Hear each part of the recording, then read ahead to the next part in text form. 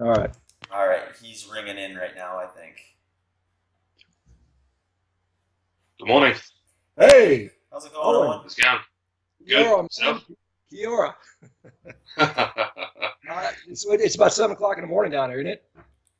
Yeah, mate. 7 in the morning. Oh man, thank you so much for coming on. I really appreciate you getting up early to do this stuff. I know you're on the other side of the world. You're already on Friday. He's already a day ahead of us. He's already accomplished more than we have. It's time in the morning. Drug him No, out of it's all bed for good. this one. Now I've got two young boys up at around 5:30, so Oh, so Oh yeah. it's been up late for a morning while. for you at this point. Yeah, already had a cup of coffee, so I'm good to Yeah, go. good. I got four little ones myself, man. You never sleep with the little kids. Good stuff. Hey, um, I've got and I just got some. First I'm just going to introduce a little bit because a lot of the folks listening to this are Americans. They don't know what the hell rugby is, which is a shame. So I'm Yeah, going to talk. I'm going to talk a little bit about that stuff, and just kind of give us a background on that stuff, and then we'll get into whatever you want to talk about. I've got a couple kind of pre-planned questions. I'm going to be a little bit selfish, because I used to do that stuff and live in your part of the world for a while. I got to run around a little bit with some of these rugby guys down in New Zealand, and so it's kind of a neat experience. First of all, you know, one of the things I saw, just this is something that people are really fascinated with. Don't even know anything about rugby, but it's something that I'm sure you're intimately familiar with. Is the haka, which is it's a Maori cultural sort of chant, and it's got a lot of cultural significance. But you guys do that before all your international matches, and the haka is performed for various other sort of culturalistic reasons, sometimes with weddings and stuff like that. And I know there's a couple different versions. Probably the most famous one, at least I think so, is probably the one you call the Kamate one, which I think translates means you're going to die. We're basically going to kill you or something like that, right? And so one of the things, when we talk about sports in general, there's a concept of arousal, and if you're going to do a big powerlifting, if you're going to pull a deadlift, you want to be maximally aroused. That's why guys are sniffing ammonia. They're just kind of just jacking up their arousal level. Whereas if you're doing something like Zach does, and Zach's one of these crazy guys that goes out and runs 100 miles, he doesn't want to be jacked up on adrenaline. So it's kind of more of a more just gentle state of arousal. But my sort of thought is, the hockey is very stimulating mentally. It gets you ready for the game. And I'm sure if you have a good haka, if you're really just, getting it and you feel that emotion going, you probably play better, I guess. Is there anything to that, or am I just making this stuff up? What's going through your mind when you're in there yelling at the French athletes that we're going to kill you? What's going on there? Yeah, I can see both points. I can definitely see they're getting jacked up for a deadlift and a squat, and Zach's point of being nice and relaxed because obviously he's got to run for a long time, and it's the same with rugby. You've got a lot of nervous energy and you're a bit anxious. For me, I like the haka for just getting it out there, and once I'm done doing it, I sort of feel okay. I'm ready to play now. Other guys really take it to another level and get really jacked up, but I'm probably leaning a little bit more towards Zach. I pay it the respect it deserves because it is a big part of New Zealand culture. But then I really try sort of get in my zone and be emotionless and get on with the game. But yeah, it definitely does get you pumped up. It's yeah, if you translate the words, it's something like we're ready for war. Come at us, and because we're going to come at you, sort of thing. So and it's done. You learn it when you're in high school and you play your first 15 rugby games and you do it right through. So, and obviously when you're in the All Blacks, it's sort of the pinnacle of rugby. So yeah, it definitely gets guys jacked up. That's for sure. Yeah, I mean, just talking about the pinnacle of rugby, for you guys that don't know that, the New Zealand All Blacks are the winningest athletic team in history of sport. For the last 100 years, they've got something like correct me if I'm wrong, on you've got something like a 77% win record over 100 years. In the last decade or two, it's been something like 90% of your matches you guys win. You've won 3 of the last 8 World Cups. You guys won the last 2 back-to-back. In fact, you're one of the few players that's won 2 World Cups, if I'm not mistaken. I think you're about one of about 20 people that have won 2 World Cups. You're one of the most capped props in New Zealand history. I think you're the second most capped prop in New Zealand history. I don't know you probably know who the highest capped guy is, but Yeah, so when we're talking about pinnacle, Owen is at the absolute pinnacle of this sport. I mean, one of the finest players, in history of this sport and pretty much any sports. And so it's pretty honored to have you here on the show. Um, I did a little quick research on rugby physiology, because we talk about what goes into rugby. Because people are always asking me what kind of sports may benefit from what types of diet. And from a standpoint, there was a study in 2010 looking at elite rugby players. I think it was in the Super League. I think it was a South African study. And so we have to, for the New Zealand athletes, we probably have to add 10% to this because they're this, compared to the South African athletes. I'm sure Tim Noakes and those guys are going to gripe at me for this, but from a physiologic standpoint, and you're in the forward positions, and Owen will probably tell you the forwards work a lot harder than the backs do. The backs are back there out there combing their hair and stuff like that, where you guys are doing all the work. But sure it's the same in football. Exactly. But I mean, they basically will run anywhere between 5 and 7 kilometers per match. This is an 80-minute match, so you're running around the whole time.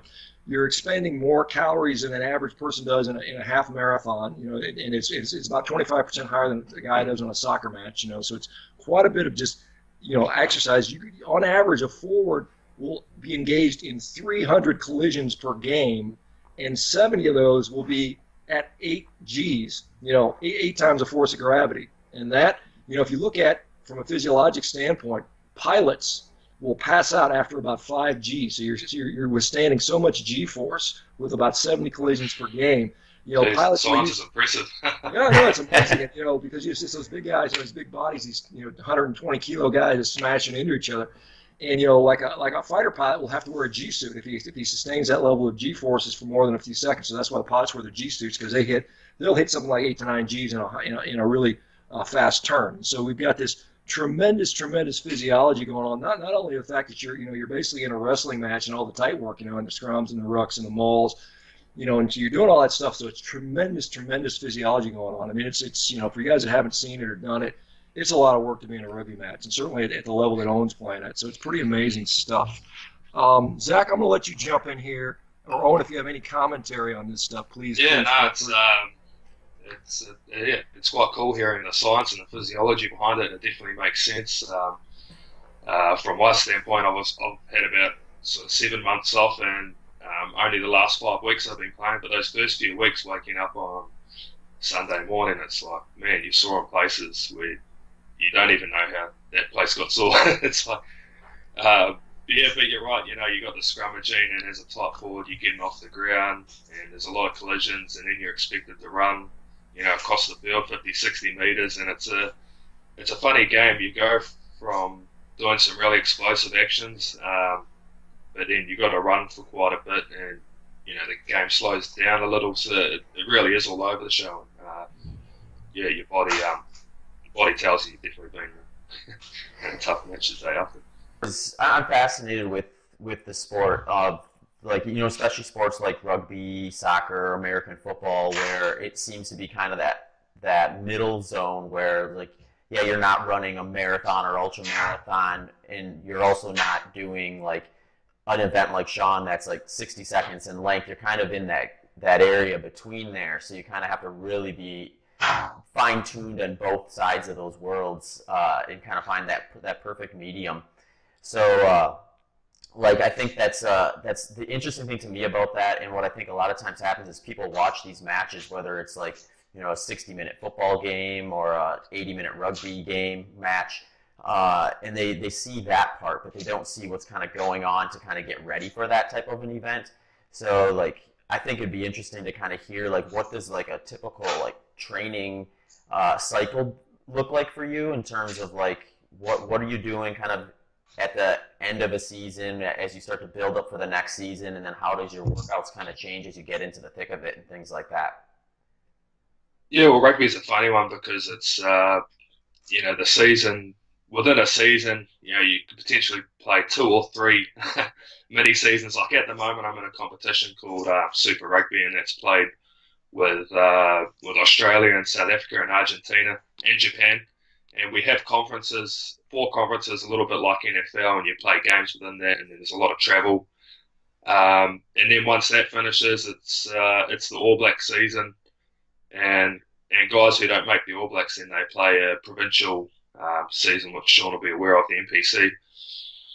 So yeah, you get some mini breaks in the season, but really you get probably 8 to 12 weeks at the end. So some guys are different. Rugby's only been professional for 15, 20 years.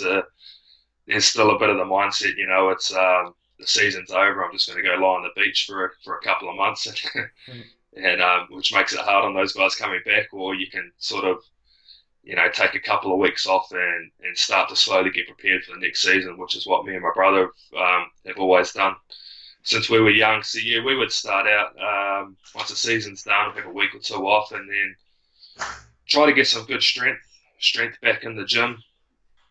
Is usually the main priority. Being a scrummager, it's really, really important to be strong first and foremost. And then, so probably really focus on that for a month or so, and then start bringing in the power and strength, and then obviously getting into the conditioning quite hard before the season starts back up. And, for my job, it's getting off the ground, short sprints, agility is really important. So we've always done like a lot of Metcon workouts at the end of our training sessions, really short hits instead of, in rugby, I guess what everyone's always done, because it's sort of, like I said, only been professional for 20 years, but most guys pre-season training, I guess, will be, to go for a long, slow run. And so I guess coming to the professional age now, guys are getting smarter with their training and, realising that the short, intense workouts are the best, mixed with your strength and conditioning. Hey, Owen, it's kind of interesting because you and I share a mutual friend, a guy named Ed Cosner. Ed was a Highland Games athlete, and I used to compete with him, and I know he's done some training with you and your brother. And I know he's very big on, the strength training, Olympic lifting and stuff like that. And so tell me, just like, what does your off-season weightlifting workout look like? And as you know, I do a little bit of the rowing stuff, and I know there's a lot of rugby guys who use some of the rowing machines and some of the ski ergs and stuff like that. Do you incorporate any of that stuff into your training? Yeah, no, I do. So, man, my workouts pretty much stay the same the whole year. It's just the rep ranges and for how long I do it. So at the moment I'm in season, like my typical Monday will be lower or full body strengths. It will always be, power clean, around 2s and 3s, squats, hamstring, good mornings, pulls. Tuesday will be an upper body strength based day. So, your typical upper body stuff, bench, pull up, bent rows, presses. And then Thursday, heading into a game is sort of lower the weight a little and try and move things really fast. Olympic lifting base again, I'll do some snatch and some light pulls, and then a little bit of bodybuilding to keep some armour on during the season. So, as you know, there's no magic pill to strength training. The basic, the tried and true exercises are the ones that work best. So that's what we've always done. And go ahead. Hang on. Oh yeah, no, and Ed's the same. His training's always been the same, and we first met him in 2011 when Ben brought him out to New Zealand to prepare for the 2011 World Cup. So we've got a good relationship with Ed. Yeah, it's amazing that the basic stuff, squats, deadlifts, cleans, doing them over and over again and what works, and all these little fancy routines that everybody comes up with. I kind of laugh when I see all the people doing this stuff. I'm like, you're kind of wasting your time. But it's nice to see that at the top level the basics continue to work, and that's really neat. Let me ask you about injuries. 'Cause I know you were recovering from an Achilles tendon injury, I guess late last season, and I would imagine at your level, most of the players on the field are dragging around some type of minor injury or niggly injury, season around, and you're kind of just managing that throughout the year. Has that kind of been your experience? Yeah, you're exactly right. I've been lucky enough that I've only had 2 surgeries in my whole career, and one was right before it was kicking off. I dislocated and ruptured my elbow, and then the Achilles surgery last year. But like you said, my Achilles I didn't have a rupture. It was just something that started as a niggle and then slowly got worse and worse over 3 to 4 years. And I don't know if it was any specific thing. I think it's just an accumulation of the constant running load mixed with scrummaging. It's a really funny combination because, scrummaging, as you know, you put a shit ton of force through your feet, but then you've got to run and be explosive. So I think it was just wear and tear. And sort of got to the stage where I was having to take a heap of painkillers to try train, and it still wasn't sort of dulling the pain, and it started to affect my performance. So that's pretty much when I said to the doctor, we've got to do something about this because it's starting to affect my rugby. So but NZRU, New Zealand Rugby Union, have actually been awesome. Gave me as long as I needed to get them both healthy, and yeah, it's definitely paid dividends now. It's awesome. Yeah, it's kind of interesting. One of the things that I have seen, and I guess we can touch on a little bit of this, because one of the reasons we kind of came into contact is because this crazy carnivorous diet that I started and was on Joe Rogan's show, and a lot of people kind of found it. And I don't know what made you decide to do this, but I know you said that you'd experimented with that earlier, like in December, and you noticed that you were getting stronger and leaner and bigger, and things were going well. And I'm not sure if you're still pursuing that, but did you feel that it's helped with your injury recovery? I mean, I know a lot of people have talked to me and they say that they feel like they heal quicker, and that they're also maybe a little bit more durable, which I certainly think would be an asset, on the rugby field where injuries are kind of the rule rather than the exception. So do you want to comment on that stuff a little bit on? Yeah, definitely. No, like most other people, I assume, I listen to Joe Rogan, and it just made a lot of sense to me because I was doing the keto diet before, and I actually got a little sick of it because it kind of felt like you were you were still trying to eat the way you were before, but you were cutting out your carbs. Like, for example, you would cut out, you're not eating potatoes and root vegetables and stuff, but you're eating like broccoli and cauliflower. And so it felt like you were just trying to replace the last diet before. And I actually had really good success with it, but because I've been doing it for about a year, got a little sick of it, and I listened to your podcast, and it just made a lot of sense for me to fill up on meat first and foremost, and then kind of whatever I wanted to add, as you say, after was just taste. Because before you would have a little bit of meat, and I always thought, I shouldn't eat more than 300 grams of protein, and the rest should be some salad and veg and that. Whereas now it's probably around 600 to 700 grams of meat, and if I can be bothered having some salad, I might for some taste. But I've had wicked success with it, and with the recovery, yeah, like I've been recovering really well. But the funny thing was, I think I mentioned to you, I had some stem cell treatment, and at the time I was doing the carnivore diet, and when they harvested my stem cells and sent them away to Melbourne to grow, they just said the rate that they grew at was off the charts. Like, I've never seen it. Never seen them grow like that before, and they do a shit ton of athletes in Melbourne. So that was kind of, I kind of knew something was definitely going on. But like you said, my body mass index is really, like, I've leaned up like a lot, but my weight stayed the same. It's funny, people say, oh, shit, you're looking lean, which would have been a warning sign to me before.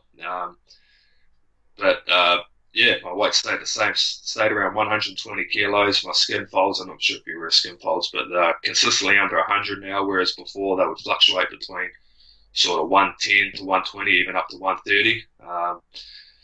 It's just been really consistent. Hold less water. Just my weight's been consistent. Strength is always good. So yeah, I'm definitely still doing it. I'm a big believer. So yeah, and again, I think we can go back, and I think there's just all kinds of historical accounts of these sort of warriors just eating a bunch of meat and then killing everybody, and it kind of goes with doing a hot dog thing. So I'm gonna go eat a pig, and then I'm gonna go kill your village. But it's very interesting because I agree with that about the ketogenic diet. As a lot of people they're trying to substitute a potato with cauliflower rice, and first of all, it doesn't taste as good. And I think one of the reasons some of these other foods we have in our diet are just for energy. I mean, it really is. And I think you're trying to get energy, and we try to substitute fats for carbohydrates on a ketogenic diet. And I think getting it in the form of meat is probably the ideal way to do that. And I think that's why a lot of people are having success with that. Did you find, because I know you said you do a lot of conditioning, you've already started your season, so I know you played a couple of club. I know you've done a couple club level matches. I don't know how much you've played so far. How did it affect your actual conditioning? Because I see a lot of people where the strength is fine. In fact, most people are telling me their strength is going through the roof on the diet. But as far as hard conditioning work and then how you're performing on the field so far, how has that been for you? Yeah, it hasn't affected me at all. I feel great when I wake up in the morning and I have, say, 600-700 grams of steak and a couple of eggs. I find I'm not really hungry until 1 or 2 in the afternoon. Whereas if I went back a couple of years before the keto, or even on the keto diet, I found, I'd get an hour into a field session and my tummy's grumbling and I feel like I need something. So, you grab the nearest thing really just to get some energy. And I think you got to be careful too. Like when you start playing rugby, you've got all those other feelings that can make you feel like your conditioning's not great. For example, adrenaline and nervousness. So it's about gauging whether it's just that or your conditioning actually is poor. And for me, it was once I got those first 2 games out of the way and was comfortable with where I was at, my fitness has never felt better. And I played 2 club games, and I've now played 3 sort of professional games for the Crusaders, which is my franchise team. And really pumped with the way the season started. Awesome. When does because I know the New Zealand selectors will select the teams. I don't know when that sort of when they start looking at you. Do you know if that's happening yet, or what are your thoughts on getting making selection for New Zealand All Blacks? I think were you off last year due to injury, and you got to compete. Obviously, you got to compete every year to be on the team. And how does that play out for you? Yeah, so the All Blacks is kind of unique how they select the squad 3 times during the year. So you have your June series, which is coming up soon against France, and then the competition called the Rugby Championship, which is against South Africa, Australia, and Argentina, and then an India tour where you go over to Europe and play those European teams. So yeah, selection's coming up soon, but they have camps all the way through Super Rugby, so they get the squad together and get everyone on the same page. So I've been involved with those. I don't want to jinx myself because there's probably been a lot of guys who have thought, they're going to make the team and then they don't because selection for the All Blacks can be quite brutal. But I'd like to think I'm heading in the right direction and going well. Especially when you explain kind of your I guess trajectory towards trying out like the carnivore diet, and like your experience like kind of mapped mine pretty closely in terms of just the way I started viewing vegetables and meats and those sort of things. And I think it is just kind of like the general assumption I think for most people where like if I'm going to take away this, I need to add something else. So they, like you said, you add like broccoli or salad or something instead of that extra potato. And rather than looking at it like, let's get the right amount of meat in first, and then if I'm still hungry and I want some of the vegetables that are non-starchy, then maybe try some of that. And what I noticed is when I kind of switched that mindset, rather than using vegetables as like a vehicle for fat to try to get in as the right amount of fat, I started using them a lot more sparingly. And I mean, just from the terms of just digesting it, it seemed just a lot more, gentle on my digestive tract in terms of being able to kind of not necessarily feel like overly full, but feel content or satiated. And then you just don't get these weird like digestive issues or having these weird hunger pangs and stuff like that throughout the day. You just kind of, you eat because you need to eventually, but you're never really a slave to your food at that point. Yeah, no, I definitely agree. And it's so simple, and just cutting out the supplements and stuff as well, because when I was on the keto diet, I was still taking a lot of whey protein and amino acids and fish oils and all the rest of it. And like before training, I'd have some whey protein and put oil in that, and you were just constantly downing fat. And to me, it's just made a lot of sense just to, like I said, just fill up on really good quality meat and train hard, and then when I'm hungry, just do it again. And I've just found I get through 3 kind of big meals a day. Probably dinner's my biggest, and I wake up in the morning. I have dinner around 6:37. Wake up in the morning around 5:36. I'm not even really hungry, but I know, I've just got to eat again because I know I've got a big training coming up. And if I've got a really big day of training, like sort of a double session or anything like that, I'll boil some eggs and take that to training, or take some biltong, which is jerky. Just cutting out all the needless supplements, and just being a slave to that has been really. Or not being a slave to that has been really awesome. Hey, Owen, I got just a couple things. One, I don't know, when I lived in New Zealand, and I was down there playing in the Waikato, it was like lamb. I mean, it was like roast lamb and kumara was a thing, man. Are you getting a lot of lamb in there? I know there's, New Zealand's got so many lamb and only a few people. It's like 60 million sheep and 3 million people. Is that a big part of the diet? And then the other question is, what do you do with electrolytes? Because I have found personally, and I know a lot of people are talking to me about that, they find that if they kind of hit up some electrolytes, even just a glass of salt water before training, that seems to be effective. Have you played with that or found any experience with that? And then the last question is, when you're on the, I'm sure when, the All Black team has a whole host of, trainers and physios and nutritionists. What is the nutritional philosophy of the All Blacks? Because there was rumors that, you guys were pretty much a low carb team. Is there any truth to that, or is that just speculation? Do we have some vegans on the All Black team? What's going on with all that stuff? Yeah, first of all, eat a decent amount of lamb. It is big in New Zealand. I actually like lamb mince the best. It's really nice. It's got quite a bit of fat through it, and you fry that up. It's pretty good. And there's a place in Christchurch here where you can go in and pick up a whole tray of lamb.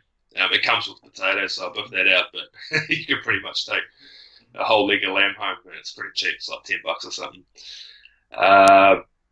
So what was the second question again? Sorry. Just about electrolytes. Oh, electrolytes, yeah.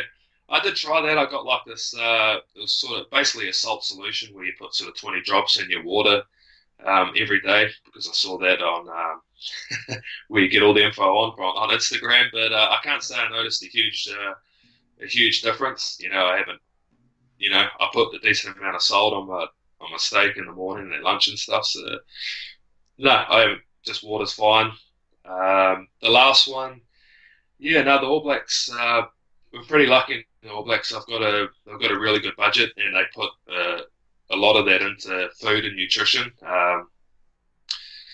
Not everyone's on the low carb, but our trainer, a guy called Nick Gill, he's actually an Ironman athlete, and he's pretty close with a guy in New Zealand called Grant Schofield, which I think he's a big proponent of the low carb, high fat diet. So there is quite a lot of that in the All Blacks. If you look in the All Blacks sort of fridge or our team room, there's heaps of cold cuts of meat, lots of nuts, avocados, all the good stuff basically. So the All Blacks are really forward thinking in their nutrition, and I catch up with the All Blacks nutritionist, Kat Derry, sort of every 3 or 4 weeks, and tell her exactly what I'm doing.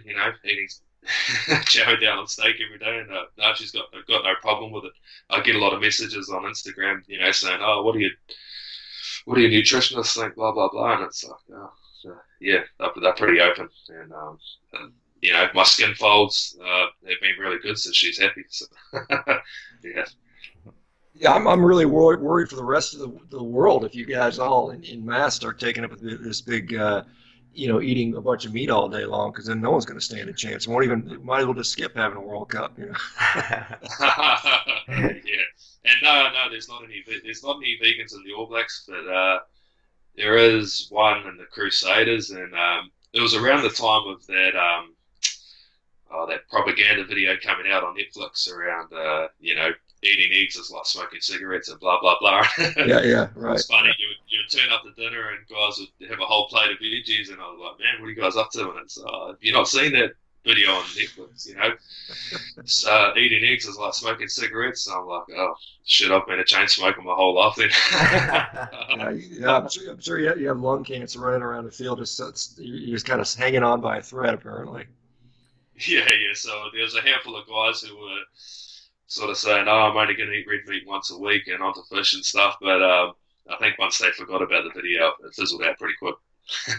Yeah, that type of stuff's always interesting to me when you see those comparisons of like red meat to cigarettes and stuff like that. And I dug into that a little bit, and one thing I think, at least here in America, that was going on with some of that was, we spent a few decades kind of demonizing red meat. So then, like, essentially people who were health conscious in the sense that they would like dig into like what was being recommended, they would see like, oh, red meat's bad for me, I'll avoid that.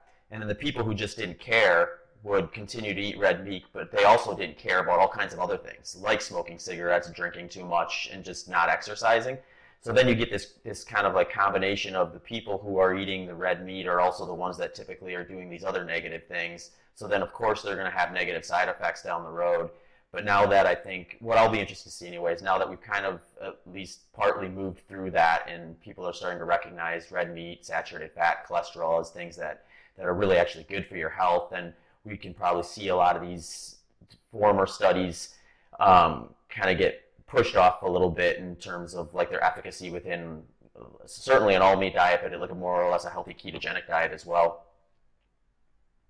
Yeah, yeah. When you hear the stuff that you guys put out too, like the science behind it and the studies come in favor of, the meat diet and high fat, it just seems like common sense. Where some of the stuff you hear for the other side, it's just like you can't get your head around it. So, I'm not a great guy at giving secondhand information. I just know that when I hear it, for me, it makes sense, and that's the experience I've had with it as well. So, I'm not someone who's going around telling everyone, "Oh, you got to do this," but hopefully they can find that out for themselves. But yeah, it's been good. Yeah, one of the things that because and I will continue to maintain this position that we don't know everything we think we know. There's so much stuff we don't know. And so you have to start looking at what kind of results are occurring when people do things. And I think that's very important and very powerful. And you have people like, yourself who's competing, at the highest level possible as an athlete is doing it successfully. And we have all kinds of, people that are just, having remarkable health changes by doing things that we were told in the past were, the wrong thing to do. And it turns out that we were wrong about a lot of things. I think it's, one of the nice things about this sort of access that we all have through social media, like I'm here, we are talking to a guy on the other side of the planet, live, something we couldn't have done, not that long ago. And so we're all this giant group experience, and we're finding out rapidly, we're doing these rapid sort of mass cultural experiences and experiments, and we're finding out, a lot of information, and it's a quick way to do this stuff, and we can kind of sort through all the kind of speculation and the guesses, and some of it's, quite frankly, politically, motivational stuff that's out there. There's a lot of disinformation. I think the ultimate thing is results are what count, and you can see in yourself pretty quickly. We've got people that are even afraid to believe in themselves. They're like, wait a minute, I feel the best I've ever had, but then someone's telling, oh no, you're actually sick and you're actually dying because of the epidemiology studies say you're going to die, and all of a sudden people are actually brainwashed enough to believe that. And so it's really neat to see people kind of stepping away from that and doing what works well for them. And it's not that this particular scheme works well for everybody, but for certain people, it seems to work extremely well. I know because I talked to your brother, kind of contacted me a little bit and was talking about maybe messing around with it. Is he doing much of this? Ben, is he eating more? Is he eating some more steaks now, or what's he up to? He is, yeah. He was sort of halfway during the season when we talk on the phone once a week, and I'm always banging on to him about how good, eating steak is all the time, and the results I've had with it. And he's been a little bit cautious just because he's he's finished his rugby season now, but, making a drastic change from his diet, while he's still playing. But I know his season's finished now, and he has been eating, sort of a more high-fat diet and steak for breakfast and stuff, and I haven't asked him too much in depth how it's been going, but I know he is definitely making a change. I think when he talks to me every week and I talk to him about how great it is and all the rest of it, he's sort of, yes, definitely leaning that way. And, who doesn't love steak? So, yeah. Yeah, one other kind of question I was curious about you, because given your kind of international competition and stuff, I'm sure you're no stranger to hopping on a long air flight to and from matches and stuff. And one thing I thought was really interesting in myself was when I first started kind of getting into ultra marathon running. You kind of have this situation where after a race, you'd have swelling in your legs, like it would be noticeable water retention, like swollen calves, quads, ankles, and whatnot. And then another thing that would do that would be hopping on an airplane. Like I could hop on an airplane even without a hard workout, and I'd have some swelling in my legs. And then if you couple that with a race, it was like double dipping into this massive leg swelling. And when I first kind of started the kind of ketogenic diet, I noticed that kind of reduced, but it didn't go away entirely. And then I kind of happened across this on accident when one time I was flying over, I think it was over to Europe, and I actually got sick on the flight heading out. So I threw up a couple times on the flight, and then on the way back, I was terrified of that happening again. So I intentionally kind of fasted before that flight, just so I wouldn't have anything in my stomach to throw up. And when I got back to the United States after that, I noticed for some reason there was no swelling in my legs. And this was after a race, plus I think a 17-hour flight or something like that. So that started kind of making me wonder about like what role food and timing of food plays in that type of a response, that inflammation, swelling stuff. And since then, I've played around with it a little bit. And the other thing I've noticed is like it wasn't, at least at this point, it didn't seem to be necessarily the fast that was doing it, but it might have been what I was eating in conjunction with the meat, because since then I've tried this a couple times where I'll eat like if I'm going to have a flight anywhere, I'll have my last meal will be of just all meat. And then when I land to that next place, I don't have any swelling in my ankles or my legs, which is, a drastic difference than what I would have experienced previously. So like, have you noticed anything like that? Because I'm sure you have plenty of opportunity to be sore and damage muscles and stuff from the types of workouts you're doing. Have you seen anything like that with your experience? Oh, you definitely notice when you get off the flight, you feel like crap, and it's it's hard to walk for a while, and especially if you're flying off the back of a rugby game. That's interesting. Trying to fast, I'll have to I'll have to give that a go. Usually, like at the moment, last week was the first week I've travelled since I've been on the carnivore diet, and it was the first time I've sort of really used any weight. Obviously the plain food's a pile of crap, so that's when I just took on a protein shake, and I had a really big meal beforehand, and then halfway through the flight, sort of down that, and then I wasn't even really that hungry when I got there, and just waited till we got to the hotel and had a really good feed. But we're pretty lucky when we travel long haul. We have, I think anything over 4 hours is business class, and it's compulsory that you wear. Yeah, it's going to be hard when I retire, because I'm so used to living the dream that I don't know how I'm going to sit in economy. But yeah, it's compulsory. Everyone has good compression. On the flight, you're made to get up and stretch and all the rest of it. And then when we get there, there's Normatex and things like that, and we have massage as soon as we get to the hotel. So we're looked after pretty well. I imagine it would be a different story if we were, sort of crammed into economy class and, had none of those things at our disposal. Let me just two more questions. Hey, just speaking of recovery, do you guys play with? I know it's kind of controversial with things like cryotherapy, like ice baths or those cryotherapy chambers or sauna. Does that play a part of your recovery and the team's recovery at all? Is that kind of still going on? Has that been a fad? Did that work for people, or what's been your experience with that? Yeah, I've always cryotherapy. That's not really available in New Zealand. I think it's quite big in Australia, but I've always felt really good after ice baths, especially hot and colds. Ice baths mixed with a hot plunge pool is probably the best for me. I know that some of the science says, ice baths aren't that great, but I think it's a bit of a mental thing for me as well. You never want to get into icy water, so having the discipline to do that after a hard training, it's probably more of a a mental thing for me more than anything else, knowing that you're doing a little bit extra. But yeah, I definitely, when you've had a hard training, you've been up, it definitely feels good to get in some cold water and hop out. And, I've got a Normatec at home that I get on every now and then, and a Compex, a muscle stim, a really good muscle stim machine. So, whether that stuff has a huge difference or not, I'm not sure. But for me, it's all the 1%ers that, it could make a little difference, which is enough, to get any kind of edge. Yeah, I mean, at that level, 1% is huge. What about sleep? How's your sleep? Do you anything? Do you cut out the lights and cool the room down, or how do you go about sleep for recovery? Is that something that you guys concentrate on? Yeah. As you know, I have 4 kids.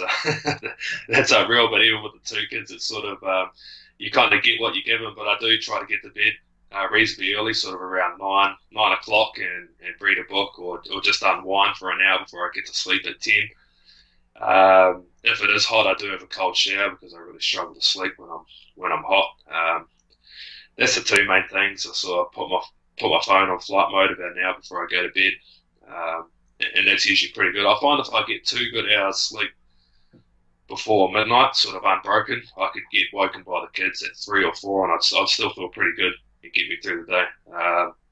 If I get home early from training, sort of mid-afternoon, try have a nap if the kids will allow it. But it works pretty well for me. Let me ask you this. I'm going to change gears a little bit. I'm going to talk about, the mental game because, at that high level, I mean, do you ever tell yourself, because I do this, because I'm in there doing this stupid rowing stuff where I'm trying to break world records in rowing, and I know the guys that have the records, and to me, I just pretend those guys are evil. I hate them. They may be the nicest people in the world, but I like, this guy's an asshole. I'm going to beat him just because and you think in your mind you're the best guy in the world, and no one can beat you, and you got to, even if it's BS, you try to tell yourself that. How do you? I mean, do you have any rivals? Did you just say, I'm just going to beat this guy because I know I'm better than him? And and you believe it. There's self-belief, and to be at the world championship level, I think you have to believe in yourself. And do you have anything that you tell yourself, or do you have a way of like demonizing your enemies just to mentally lift your game?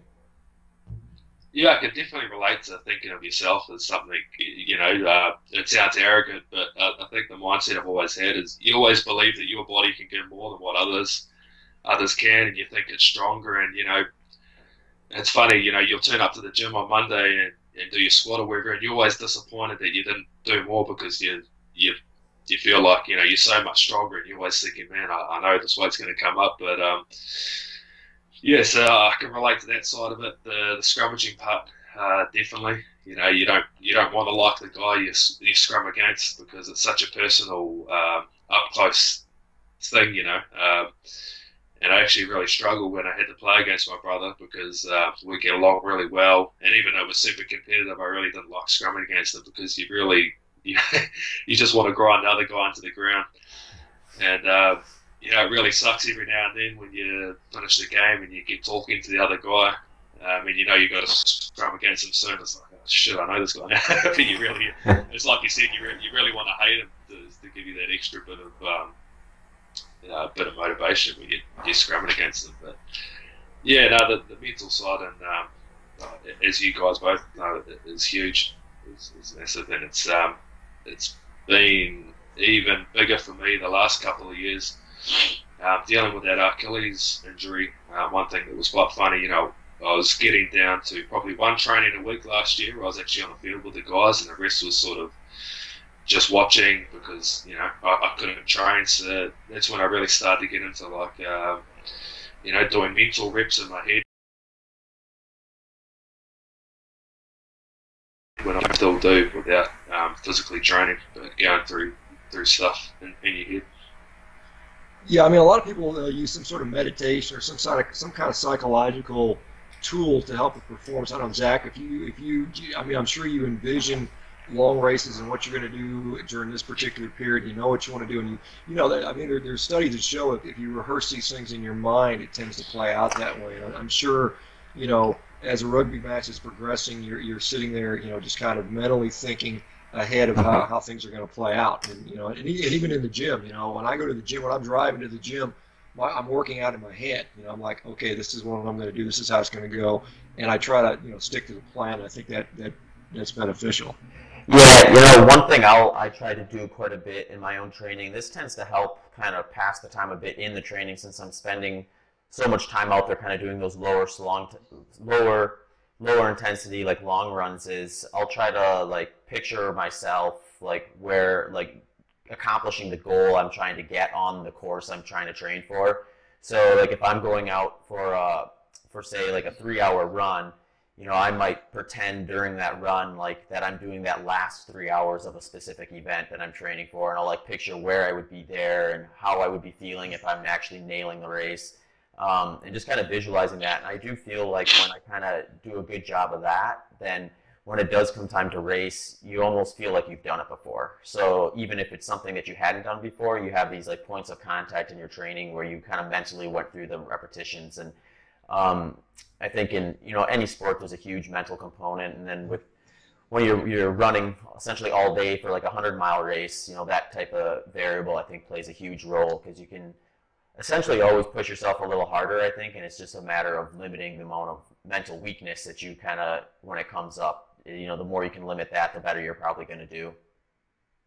Yeah, I've always had a lot of respect for the endurance guys because, rugby game lasts 80 minutes and sometimes you're 40 or 50 minutes in and it can be really hard at times to stay disciplined and think, I'm not going to look at the clock, I'm just going to focus on every play and, your mind just wants to wander and for you guys to do that for hours on end, to stay focused is a huge mental feat, I reckon. So, for me, it's important to. A lot of guys will say don't play the game out your head the night before the game and stuff, but for me, it's sort of like disciplined. How I'm going to see the game go, I'll imagine good things and try imagine some things that could potentially go wrong and how I'm going to react and stuff like that. So, yeah. When did you start playing? Do you start playing like when you were 4 years old or something like that? When did you start playing rugby? Yeah, pretty much. As you know, rugby's sort of probably the biggest religion in New Zealand. I'm just finding that out for myself at the moment. My 3-year-old son, I don't even know how because I don't push it on him at all, but he's bloody obsessed with it. He's got to wear his rugby jersey as soon as he gets up. We've got to put his rugby boots on. He's got to be outside kicking the ball. I suppose I was the same. I started playing when I was 4 or 5 years old, and from all accounts, I don't think I was very good. I think I used to tackle my own teammates, and I think tackling was my thing. But been playing it for a long time. Yeah, that was one thing I noticed when I lived there and played. I came from the U.S. where no one really knows anything about rugby, and then I got to New Zealand. I was playing, and I remember I would have. Little old ladies, grandmas would be telling me what I did wrong in the line-out, and it's like, it is culturally ingrained in New Zealand. Everybody knows about rugby, so it's really the national religion, I think, and so it's funny. Amazing. You get reviewed on your game probably 6 or 7 times. You finish the game, you have your own tape that you watch, so you're pretty well aware of what you did wrong, and then you got your position coaches, and then you might get hit up in a meeting again. And then you got your family who noticed, and then you got people on the street who tell you as well. So you have to have a pretty thick skin. In the States, they call that Monday morning quarterbacks, right? Isn't that the term for American? Yeah. I think it's called armchair critics here. Yeah. That's the other thing I'm kind of interested about with rugby too, and I'd love to hear what you have to say or what you've seen with the culture is. Like here in the U.S., like the big knock currently on American football is the amount of injuries and the toll it's taking on these guys' bodies throughout the course of their career. And the one that's kind of really come up the last few years is concussion injuries. And it seems like there's at least something to be said about the fact that in American football, they have all these pads and helmets and stuff that kind of more or less can be turned into weapons. You can collide a lot faster with a person if you've got a helmet on or you perceive that you have this protection on. So sometimes you get some more jarring hits potentially. And with rugby, since you're not really wearing pads, do you notice that it's just like a little like, do the head injuries not occur as much because people are more cognizant about they have to protect that as opposed to like I have a helmet on, I can ram it right into somebody? I think you definitely still get the head knocks because, like Sean said at the start, just the impact of what you're traveling into a guy. Even if your head's in the right position, you can still get some whiplash and things like that. And then you've got the uncontrolled side of it where you've got to make a decision in a split second, and you haven't got enough time to think about great technique. And on the other side, I can see, when you watch football and you see some of the tackling techniques, it's like, it's 100% aggression and zero technique. It's just I'm going to try to level this guy with my helmet. So I guess if they did take away the helmet, it would have to be a pretty big process. I think they would have to retrain guys how to tackle safely and how to, because that's got to be intuition, not just I'm going to absolutely smash a guy. And if you took the helmets away straight away, I'd say you'd probably get some worse injuries because they're used to tackling this way for so long that they'll probably end up, freaking broken necks or whatever. But I think the whole concussion issue, I think it's good for the awareness and good that guys are aware that if you get a head knock and you play again soon, that you're going to do some pretty decent damage. But on the other hand, you kind of know what you're in for. You play it your whole life growing up, and for a lot of guys, if you didn't play sport or didn't have somewhere to channel that aggression, what else would you be doing? And kind of like what Sean said at the start, there's something inside guys that like being physical and being aggressive that you just want to. That's what you love doing. You love competing. You love being aggressive. And I think there's a lot of people saying, "Oh, they're getting injured," and do you want to get your kids into it? But it's kind of hardwired in there, and there's a lot of great things you can take out of team sports that you can apply to the rest of your life. So, on the whole, I think it's good that there's awareness, but don't change things too much because it gives a lot of kids a positive outlet to sort of get that aggression out and play a team sport.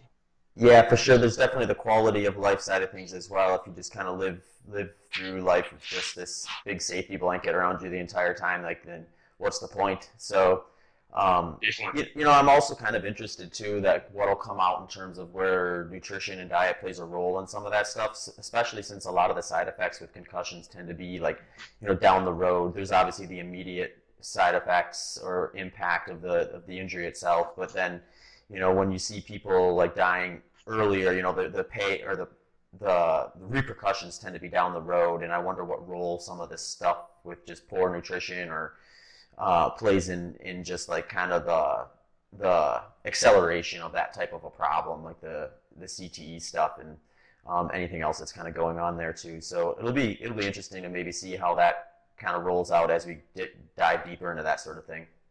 I think when we had Tucker on, I'm not sure it was on the podcast or talking to him outside, I think there's been some evidence that things like the refined seed oils have an effect on things like CTE or post-traumatic brain injury, and so there may be a bigger role for diet for that stuff than we think. Hey, and I agree with Owen. I mean, I think you have this hardwired desire to just compete, and some people have it, and you just want to keep it. And there are certainly days where I miss the fact that I used to be able to run into people and smash them over because there's a lot of people I'd like to do that to. But in polite society, you can't kind of do that. What is your thought? I mean, hopefully you'll stay healthy. You'll turn it. This carnivore diet will make you even more of a monster than you already were, and you'll be in the the 2019 World Cup, and you guys will dominate there. But what's going to happen for you 5-10 years down the road? What are you projecting is going to go on, once rugby's over? Do you have any thoughts on where your life's going to go? Yeah, I don't have a sort of a set plan for when my career ends, but I was sort of lucky with that 7-month layoff. I had some time to really think, come to the realization that, this doesn't last forever, and that, I'll probably have to start thinking that way a little more, but it also gave me a huge hunger and drive to sort of kick on the second part of my career and sort of, realize how good this life is and try and make the most of it. So I've been working really hard to try, make sure I make the most of this second chance, I suppose, to kick on. And, I hope I'm still playing in 5 or 6 years in better shape than I am now. As far as what will happen when I'm finished, I'm not sure yet. Me and my brother, we've got a couple of gyms in Christchurch, so we might be able to go down that avenue. And also, we're both pretty passionate about scrummaging, so hopefully we can scrummaging and strength and conditioning, which goes hand in hand. So hopefully we can do something down that avenue. But yeah, we'll see. Me, I guess the short-term goal is the 2019 Rugby World Cup. Hopefully get there and to win another one with the All Blacks would be unreal. So yeah. All right. Hey, Zach, anything else? It's been great as Owen talking. Owen, how does people reach, what's your contact information if people want to kind of see what's going on with you? I know you got Instagram and probably some other ways to get a hold of you. What's the best way for people to do that? Yeah, probably Instagram's the main one. It's the one I'm not great with social media, but it's the one I'm most active on. So I think my Instagram name's just owen.frank. So yeah, hit me up on there. All right, folks. Yeah, definitely go give Owen a follow. I'm sure he'll have some exciting stuff coming down on the rugby front as well as nutrition stuff. But yeah, it was awesome to have you on, Owen. It was really informative, and I'm sure our audience will love to hear your story and kind of your way of life. No, thanks for having me on, guys, and thanks, Sean, for your information on the carnivore diet. It's been it's been a huge help for me. So I appreciate all the good info you put out there. Well, let me know. Let me know when the rest of the All Blacks adopt the diet. It'll be kind of cool to see. Well, at that point, they'll have to bring Sean in to be the lead nutritionist, I suppose, right?